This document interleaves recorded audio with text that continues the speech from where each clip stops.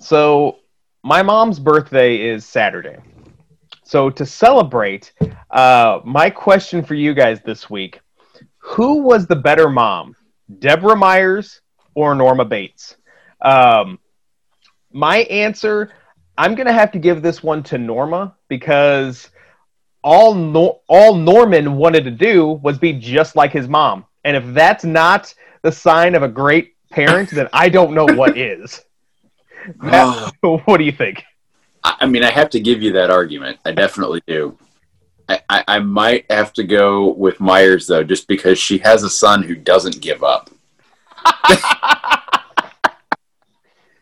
I mean, just when you think you've knocked him down, he comes back again. You got a good point. You got a good point. Lydia, you're the tiebreaker. Yeah, I mean, I get where you're both coming from here, but see, I gotta argue against you, Mitch. Being like your parents is not always a good thing. And Matt's right. I mean, he's very persistent. You got to give him that. So I mean, I would consider that some A+ parenting right there. So yeah, I would have to go with Myers. If she hears this, my mom's not going to be happy with me. Happy birthday, Mom!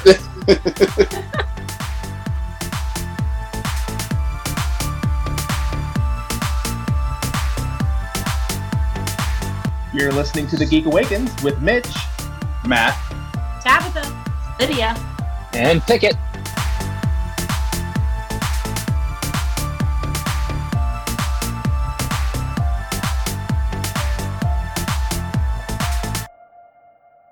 We have a ton of stuff to talk about tonight, and we're going to try a new segment later on.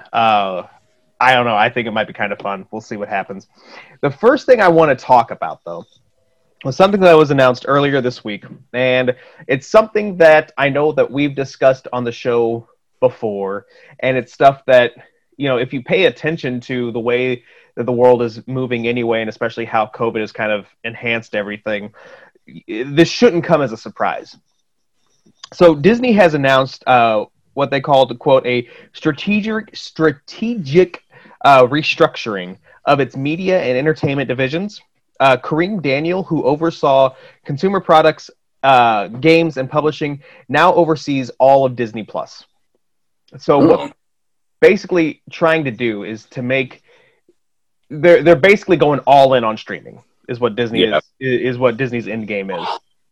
But they're wanting to empower individual studio and network chiefs to decide where their programming should go. Is it something that should go to the theater? Is it something that should go to Disney Plus? Is it a television show that should end up on ABC? Whatever. So they're wanting to use Disney Plus also as an avenue for films that studios are proud of, but they don't necessarily think would do well at the box office. So I don't know. I'm conflicted. I know that like I've said, I mean, streaming is where we've been heading for probably at least a decade now. Yeah. At the same time, while yes, I clearly am a fan of streaming, but there's I just worry that 15, 20 years down the road, like, movie theaters will not be a thing, And granted, I said that too, like, when, the early days of social media and everything like that, I said the same thing about newspapers, and newspapers are still around. So, I mean, I clearly am not a Nostradamus. But, I do worry that this is just another nail in the coffin for movie theaters, if not the final nail in the coffin. Because I'm sure that with Disney, if this works, other studios are going to do the same thing. Mm-hmm. Yeah, I don't know. I feel like, I mean, I see where you're coming from, but at the same time, I don't know. There are still movies that, even with home theaters and streaming, there are things that I'm going to want to see in the theater, like with that, surround sound system that I can't afford for my house, on the giant screen. I don't know. I think there are still going to be those films that people are going to want to go and see, regardless of the availability of streaming. Yeah, I agree. Also, you said that they took the person that was dealing with like the gaming side of stuff and put her in charge of this. Him, yeah. Sorry. I think, yeah. I don't like that, because what does that mean for the gaming side of it stuff then too?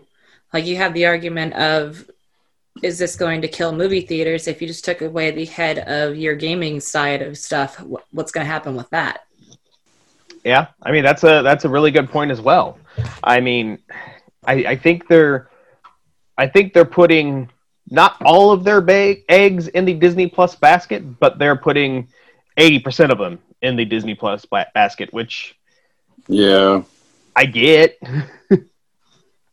Yeah, I mean, it's definitely where things are right now, but is it really the right decision? Yeah.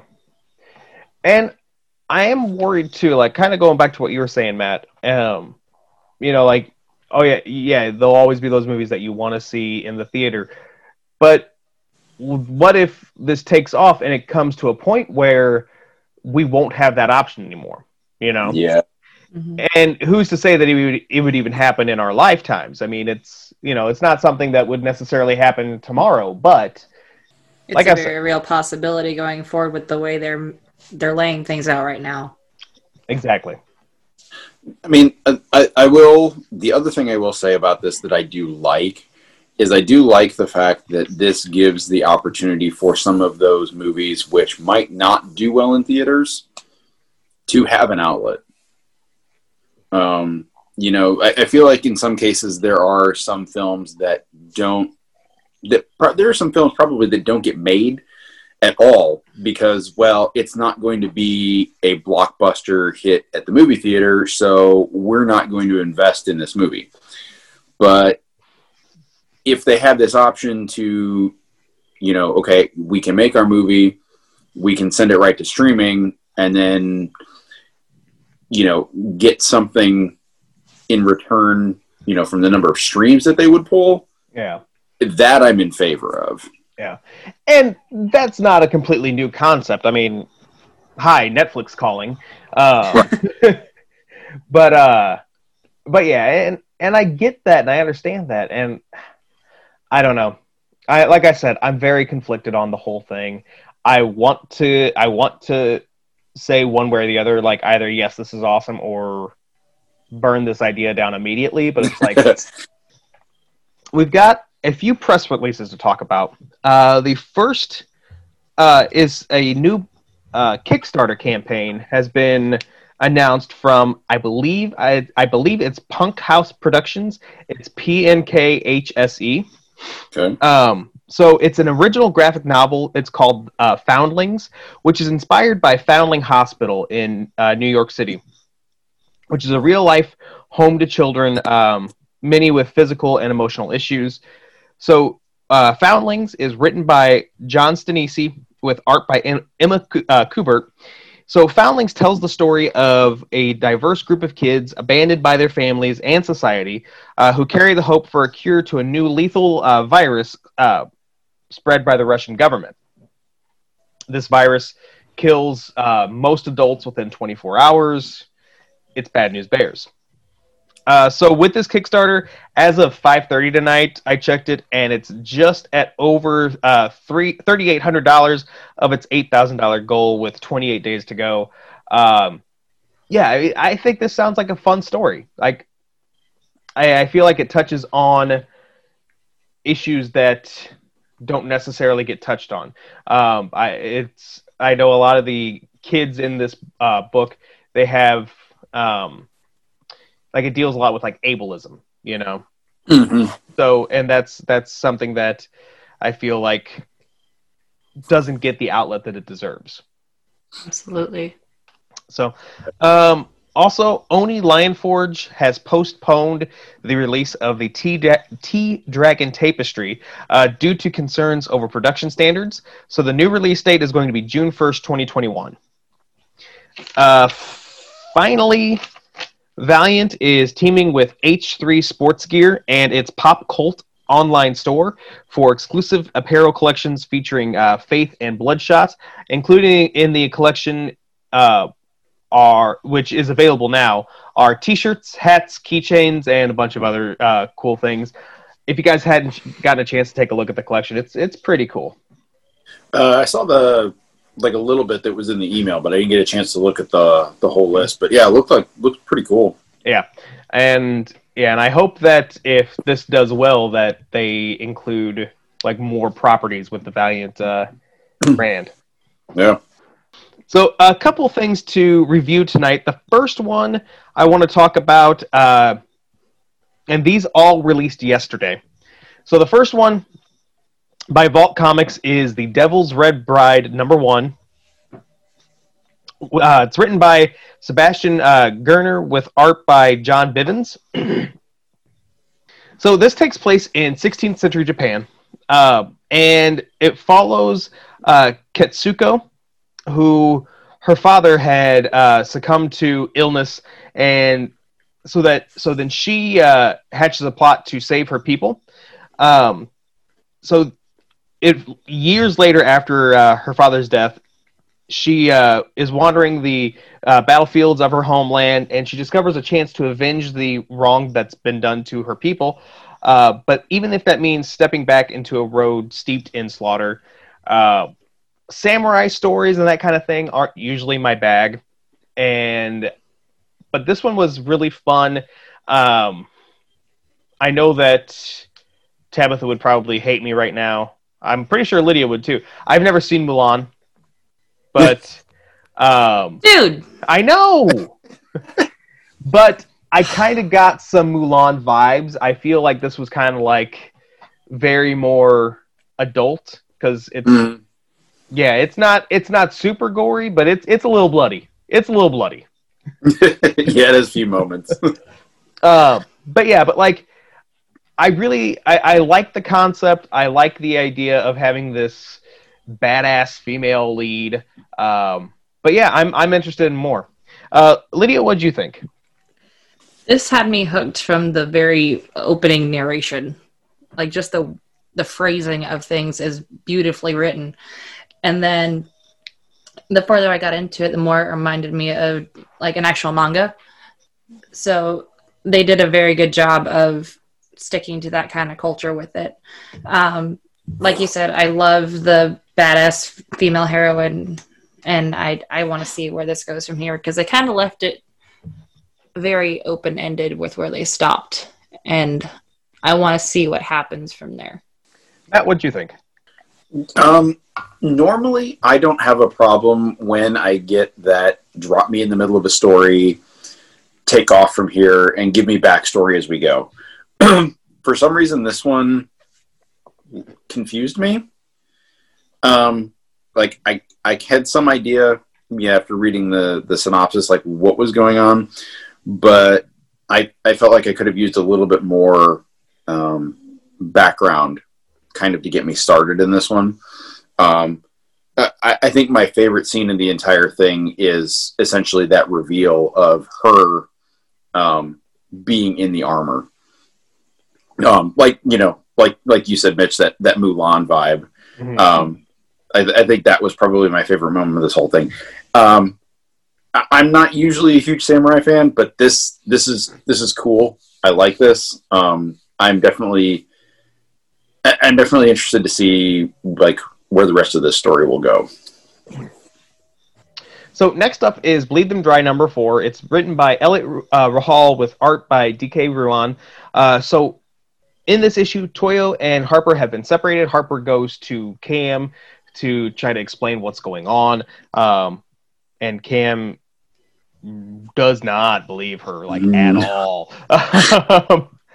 But then we also see that her former partner, Atticus Black, has kind of claimed victory. Matt, let's start with you on this one. What do you think? So my favorite moment of this entire issue was when the police commissioner or whoever like makes that announcement that Black is taking over. And I was like, what? Like that, it was a surprise to me. And maybe like if I'd read these like back to back to back, I might have seen a little bit more of that coming, but I really enjoyed that twist. And then like the panels that follow as he's giving his introduction, explaining what happened to his predecessor, realizing that he put his predecessor in the ground, and that's the reason he got the job, was just awesome. And yeah, like you said, Harper goes to see Cam, and that goes quite poorly. But I don't know. This is one of those stories that I look forward to seeing the next issue pop into our email, because I want to know where this continues to go. Like, this continues to get better and better for me. So I'm interested to see where the whole like big arc is going, because I kind of see like the short-term arc. But I'm definitely in this for the long haul now. Yeah. And full disclosure, I didn't read the last maybe 5 pages.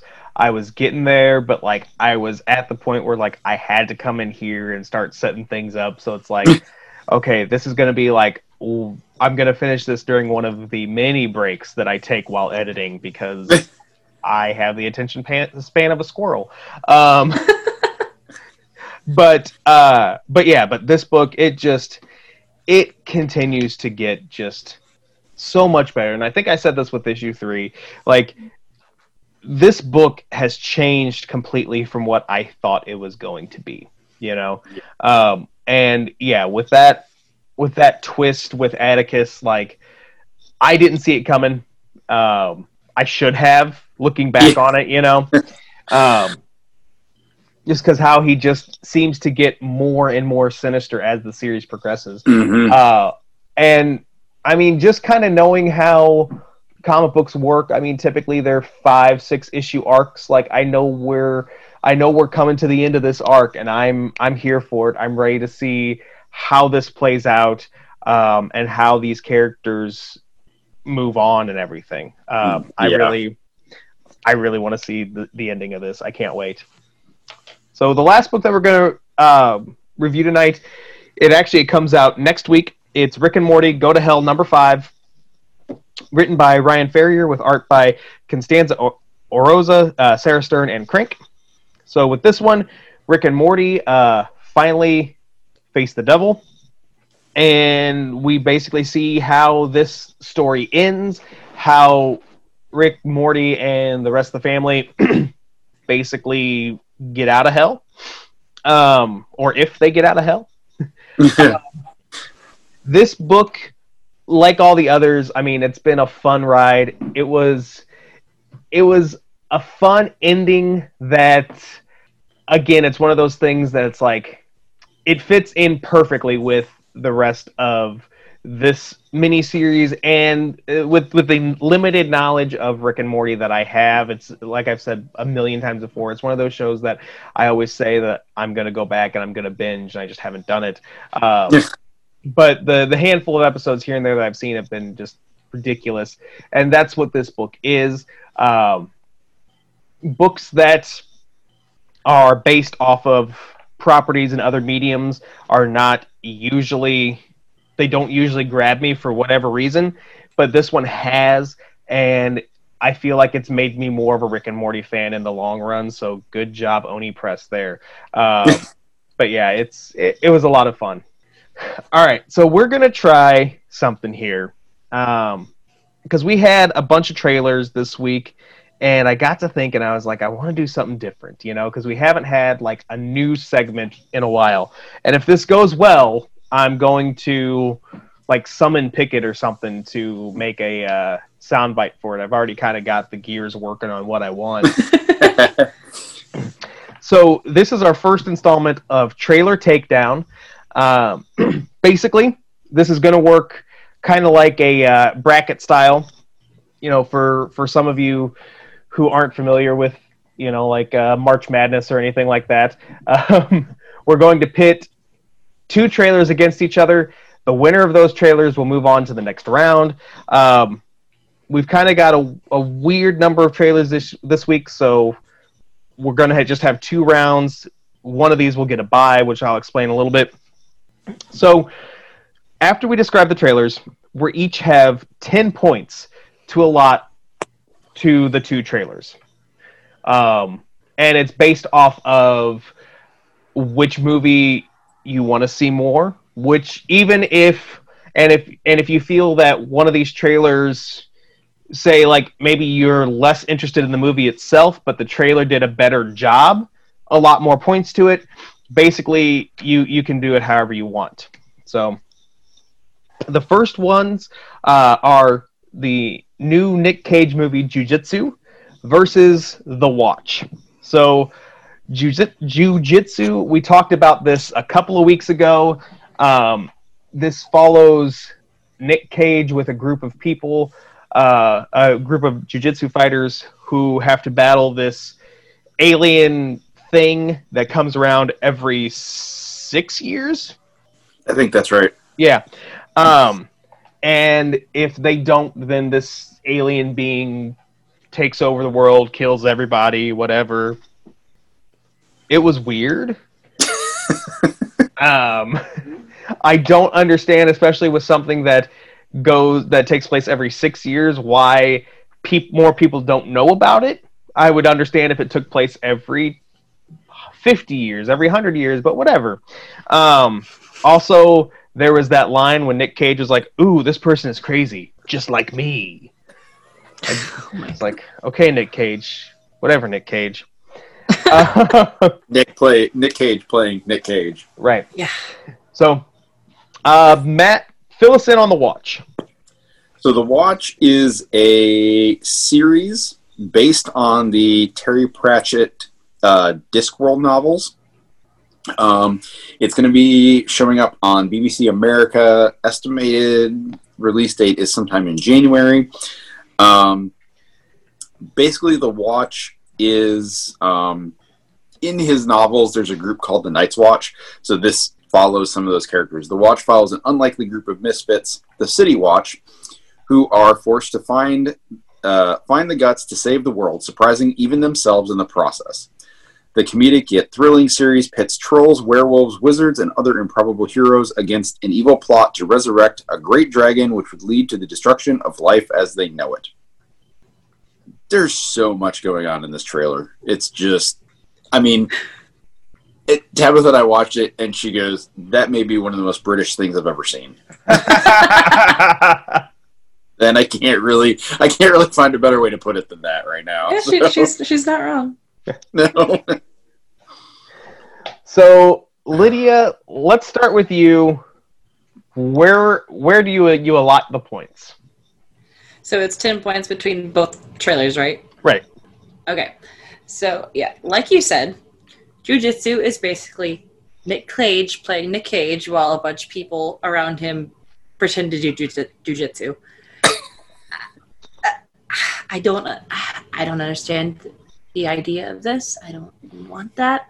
However, The Watch was making me laugh, and I want to watch that because it's dark, it's comedic, I want to see that a lot more than I want to see whatever dumpster fire jiu-jitsu is going to be. So don't give me that idea.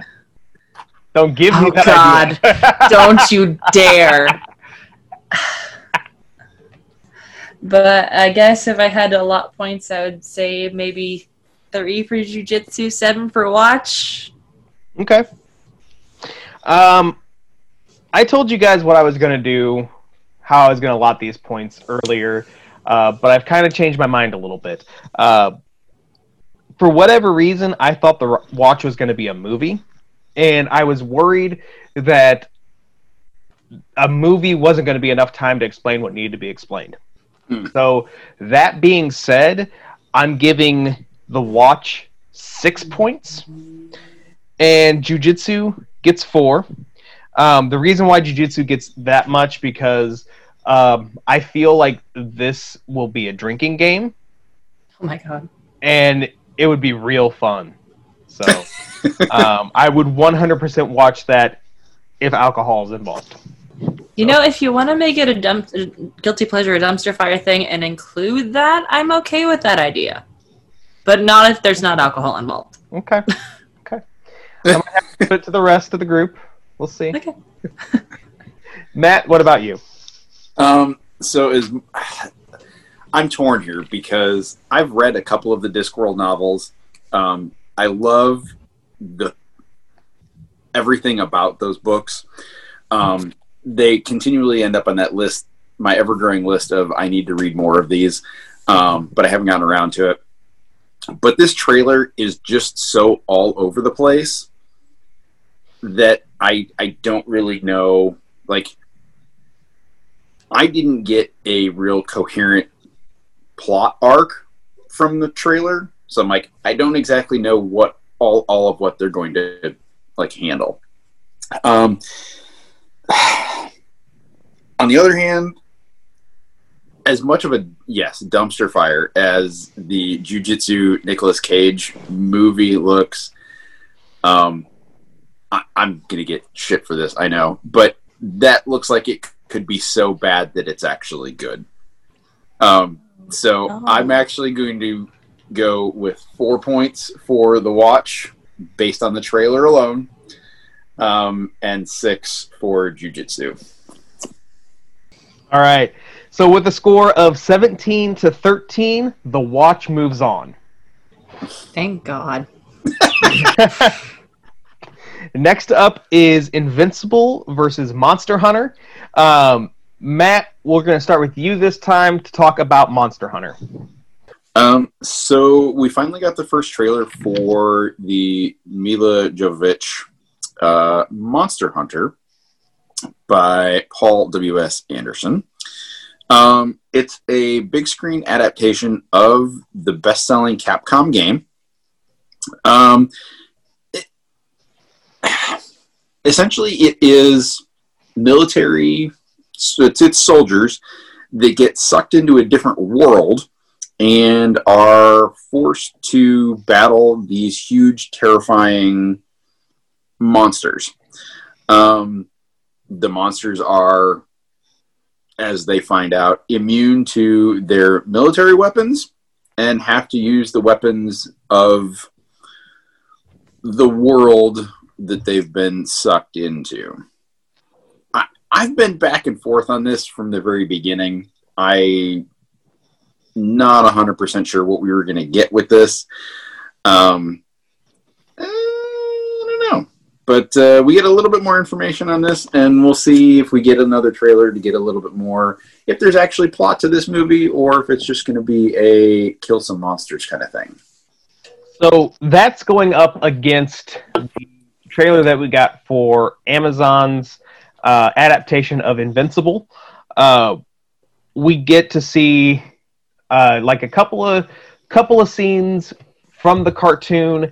The art is phenomenal. It's almost exactly like the comic itself.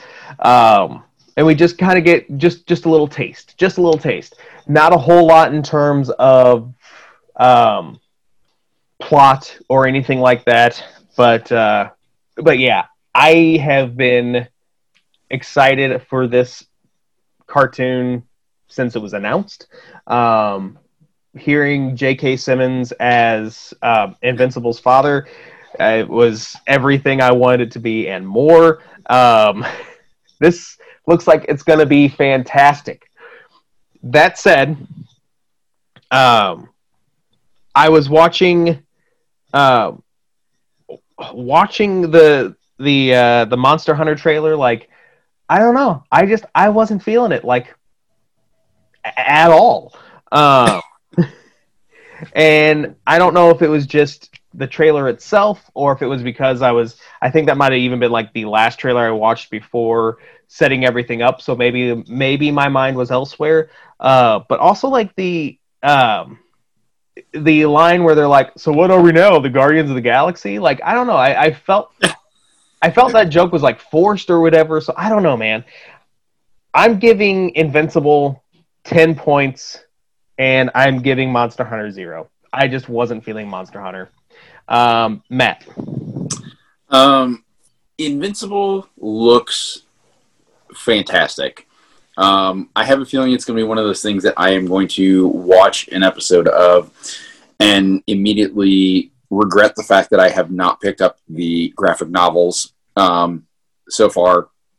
But at the same time, I feel like it's probably one of those that you can watch without having read the graphic novels and still very much enjoy. Monster Hunter looks like it's going to be just a let's go kill some monsters, not really have a plot. Let's look at some impressive CGI. The end. So I'm going to give 8 points to Invincible and 2 points to the dragon in the Monster Hunter trailer. And Lydia. Oh my god. So with Monster Hunter, I never hold much hope for video game movies anyway. This looks like they tried to remake Starship Troopers. And that's all I can say. Like it like Matt said, it's just let's go kill a bunch of monsters and here's some semi-okay CGI. Invincible, yeah, I'm with you guys. Like I'm really excited to see what they do with it.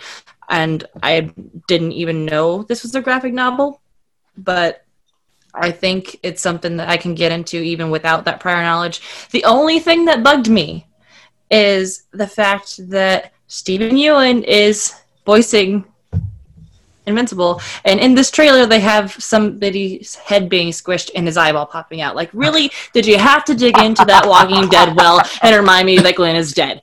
Thank you very much. I did not need that reminder. I didn't even appreciate that. That's hilarious. Oh, I didn't get that. No, I missed that. So, oh my god, that's genius. So, for the eyeball alone, I'm giving Invincible 9 points, and I'm giving Monster Hunter 1, because I don't need a Starship Troopers remake, thank you. I didn't need the first one. Sorry, Tabitha. Not sorry. So, with an outstanding 27-3, Invincible moves on. So, we're not going to allot points to Animaniacs since it gets a bye, so I mean it would get 30 points automatically, unless we hated it. But with the Animaniacs, it wasn't a trailer so much, it was kind of a clip or a teaser maybe, where it parodies Jurassic Park, and we get to see the Warner Brothers and sister, and Steven Spielberg makes a cameo, and it was wonderful. It was exactly what I needed. It was exactly what something I was worried about when they announced Animaniacs was like, okay, but is it going to be like how they, like how some of these cartoon reboots don't always match the feeling of the original. And so I was concerned about that, but that's gone. Like this was, it feels like, even though Animaniacs has been off the air for, 20 years? Something like that? What did they say, 1997? Yeah. 98? Yeah.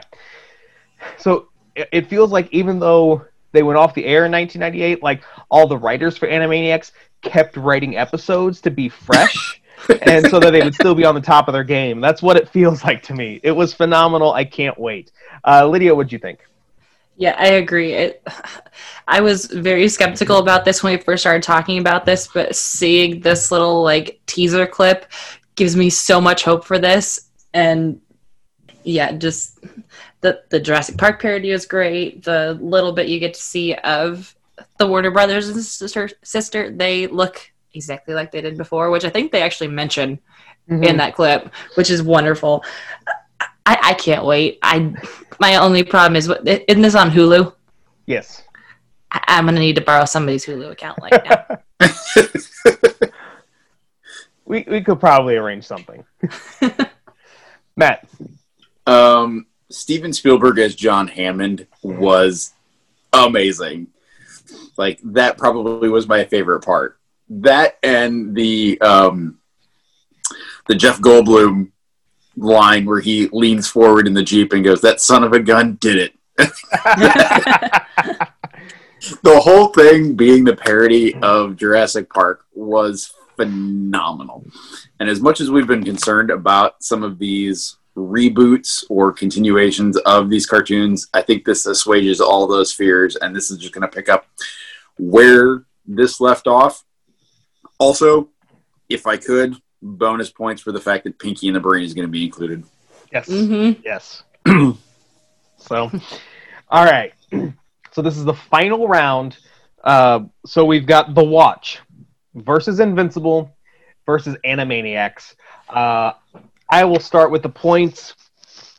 I'm giving Invincible 5 points because, like I've said, I've been excited since before they finished the sentence saying that this series was coming. I've wanted this.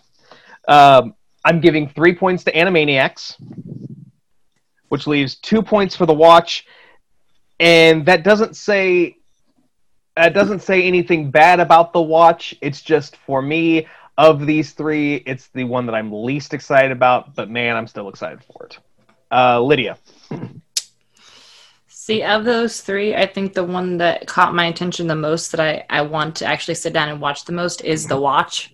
So I think I'm going to give it 4 and then give the other 2 3 each.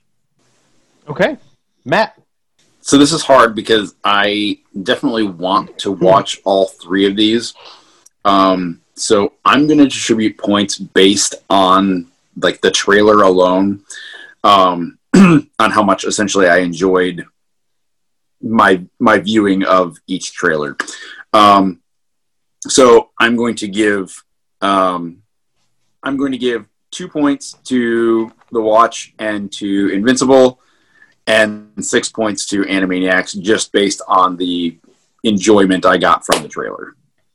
All right. So in third place is The Watch with 8 points. Invincible comes in second with 10, which leaves Animaniacs as the first winner of Trailer Takedown with 12 points. Oh, that's close. Yeah. Yeah. It's close, but somehow it doesn't surprise me all that much. No, not at all, because we're all children when it comes Absolutely. down to it. All right. So we got a few more stories, and I decided to have all of our other stories tonight because I wasn't for sure how long Trailer Takedown was going to take. So everything else is going to be for gut reaction. Gut reaction. And we're going to start that tonight with Matt and Mad Max. So Mad Max is getting a sequel, prequel, whatever. It's getting a continuation. George Miller, who is the director? Not the director. Yes, George Miller is going to direct, co-write, and produce a Fury Road sequel, if you will, Furiosa. It is going to star Anya Taylor-Joy. We don't have much as far as like timeline because, well, COVID is still a thing. I don't know. I'm not 100% familiar with Anya Taylor-Joy's work, but they're basically saying that the fact that she is being cast as Furiosa is, huge news for this. I have tried to watch Mad Max. I watched the entirety of the original forever ago. I watched the Tom Hardy new one. I watched like 5 minutes of Thunderdome, whatever the second one was, forever ago. I couldn't even sit down to watch Fury Road. I don't know. This is one of those things that I don't know that I personally don't need, and it's probably an unpopular opinion. But I'm going to go thumbs down. Lydia. See, I've never seen any of the Mad Max things. I know it's a big popular thing, but I've never actually sat down and watched any of it. But if I had one thing that would concern me is the fact that the one guy is taking on what you said, director, co-writing, and producing. That's a lot of hats to try to wear for one movie. So I would worry that in one way or the other, he would lack something there. So that would concern me as far as story or anything goes. But since I can't really give a proper frame of reference, I'm going to go thumb sideways. Yeah. I'm also going to go thumb sideways. I've never seen any Mad Max movie ever. So I don't have an opinion. I just don't. Wasn't somebody in one of the original Mad Max movies? Clearly, there were a lot of somebodies in the original Mad Max movies. Wasn't Tina Turner in one of the original Mad Maxes? Maybe. Or at least did she contribute a song to the soundtrack or something like that? I mean, Tina Turner did a James Bond song. She was anti-entity in Thunderdome. Okay. Yeah. I feel like you Google. I feel like she also contributed a song, and I may have seen the music video to that song. That's your connection. That is my connection to Mad Max. So, what's that tell you? Right. So this was announced today. We've seen hints of what DC is planning for early 2021. And so it was announced their Future State event. We've got some details on it. It's going to have a 2-month pause on regular issues for main Bat family titles, Superman family titles, Wonder Woman, so that it can all focus on what is going to be a look into what is a possible future for the DC universe. Basically, it's going to include dozens of one-shots and miniseries and oversized anthology issues featuring a new Batman, a new Superman, a new Wonder Woman, a bunch of other people taking on these mantles that we're familiar with. Basically, it sounds like they've turned what was going to be a whole reboot initiative with the 5G that was always rumored but never formally announced, and has turned this into an event. I'm giving this a thumbs up. I think it's great that it's hey, we're taking a pause on these other books to focus on this. So while, yes, there are dozens of tie-ins, it's not oh, hey, I don't read Aquaman, but I have to buy this one issue of Aquaman to know what's going on with the main story. They're not doing that with this. Also, it's nice in that if you're not interested in Future State at all, then you can save a little bit of money. Yes, it would suck to not have your regular Batman title, but you're not necessarily forced to read something that you don't want to read. And then also after this event, things are going to pick back up, where they are. And with this being a quote-unquote future story, yes, some of these storylines may come into play later on, but it's not necessarily going to be something that is going to have, it's not going to change the face of the DC universe for a year and a half.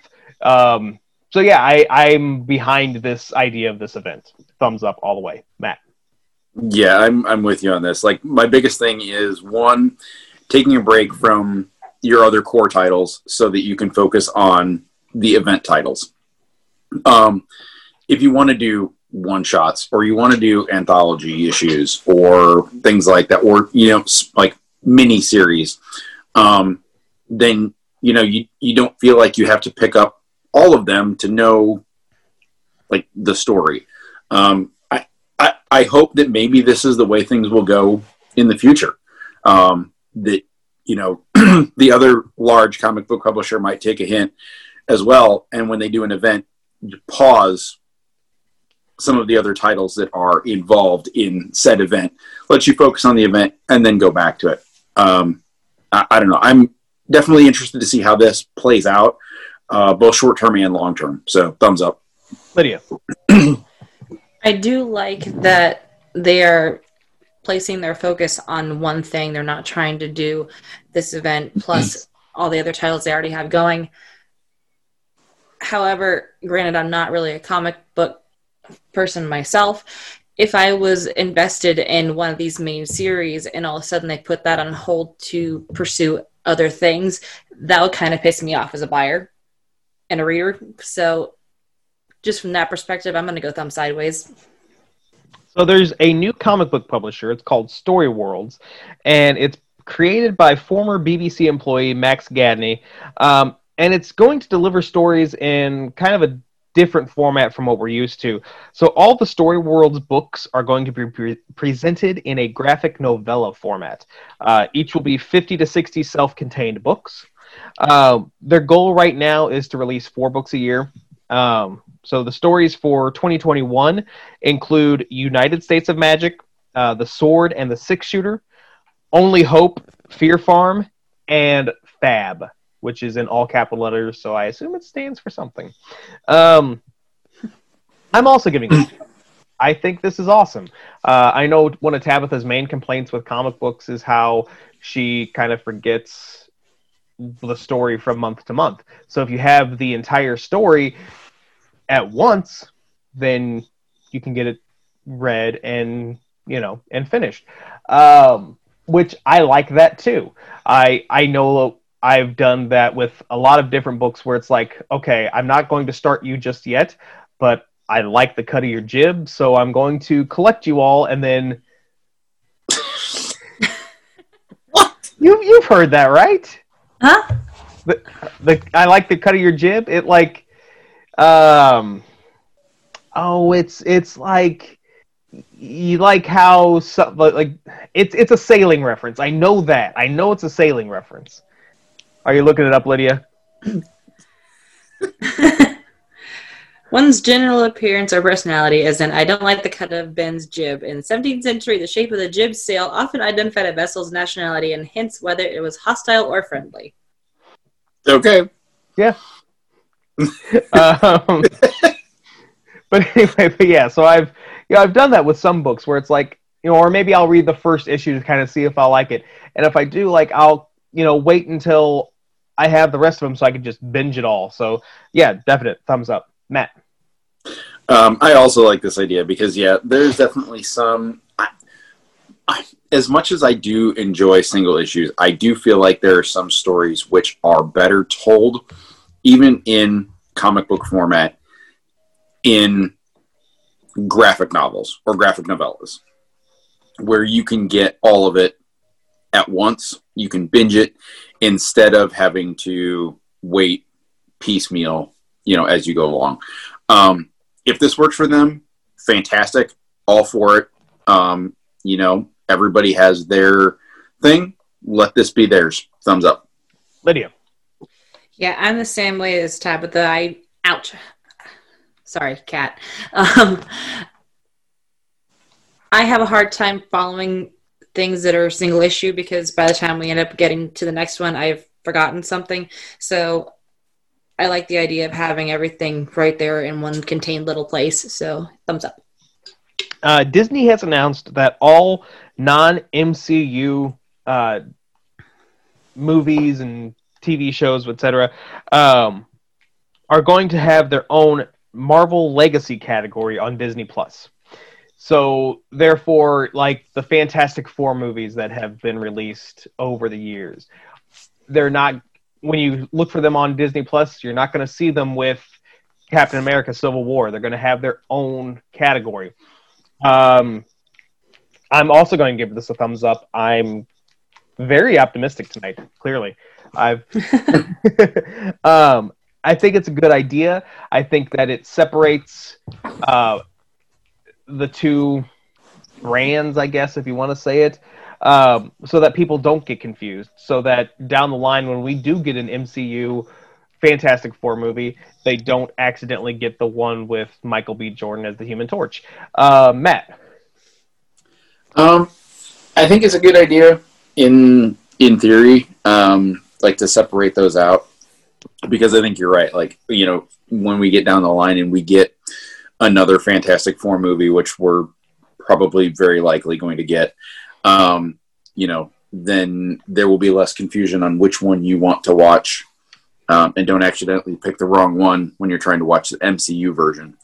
I don't know, but they're all still Marvel characters, so whether they're necessarily part of the MCU or not, I don't know. I'm going to go with them sideways because I kind of want to see how this all like looks when they get it done before I, think that the overall change or setup is a good idea. Lydia. I am very much an organized by like group or series and things like that. So I like the idea of separating the actual MCU from the Marvel movies that are not in that. They already have their little Marvel folder, so if they just make that like a subfolder of that to where it's still all contained under one label, but separated by these are all part of one universe, these are not, then I think it's a good idea and something I would do myself if I had the chance. So thumbs up. I'm pretty sure last time we all talked, we were talking about how terrible an idea it was that LA Comic-Con is still going to be happening. So clearly someone was listening to us because they have now canceled the LA Comic-Con for 2020. Or I guess like what a lot of other cons have been doing, they haven't canceled it, they've rescheduled it. So it's rescheduled for September 24th through 26th, 2021. I'm giving this a thumbs sideways. Thumbs up for the cancellation because that's the responsible and right thing to do. But it's getting the thumb sideways because they're saying that it's rescheduled, which that's another story that I don't want to get into. That's not really a gut reaction story. Matt. I think I'm just going to go thumbs up on this because it, like, I don't know, somebody finally paid attention and, realized that this is not a good idea and that, things like cons and such should not be happening still yet. So, like I said, thumbs up for the fact that somebody figured it out that it wasn't a good idea, and even if they are calling it a rescheduling, they moved it to next year like pretty much everybody else. Lydia. Yeah, I'm also going to go thumb sideways because at least they didn't go the route of, well, we canceled the main event, but we're going to do all these things online and it's virtual. No, that's not a con. Stop that. But to call it a rescheduling is that's not a thing because most of these cons happen every year anyway. So you're canceling this year and you're just hoping that next year actually happens. Call it what it is and quit trying to say that it's not. Ooh, I just got a really fun idea, though. What if they keep saying they're rescheduling because they're going to have 2020's LA Comic-Con in September and 2021's LA Comic-Con in December? What if all these cons that have been rescheduling are planning on having two cons in 1 year? I hope not. I don't think they have. My wallet can't take that. I don't think the people that plan these things' wallets can take that. Like, it would be cool, but yeah, financially, I don't think that's possible. You guys killed my dream, just like so many people are trying to kill Luke Skywalker. Which leads me to the last story we have tonight. So in a new book called Star Wars Fascinating Facts, it's been revealed that if George Lucas had involvement in Star Wars Episode 8, he too would have killed Luke Skywalker. I'm giving this a thumbs up. I feel like the people who are like, oh, they shouldn't have killed Luke. How dare they kill Luke? Blah, blah, blah, blah, blah. Well, okay, so the guy that created Star Wars was like, hey, that's a good idea. It tells the right story.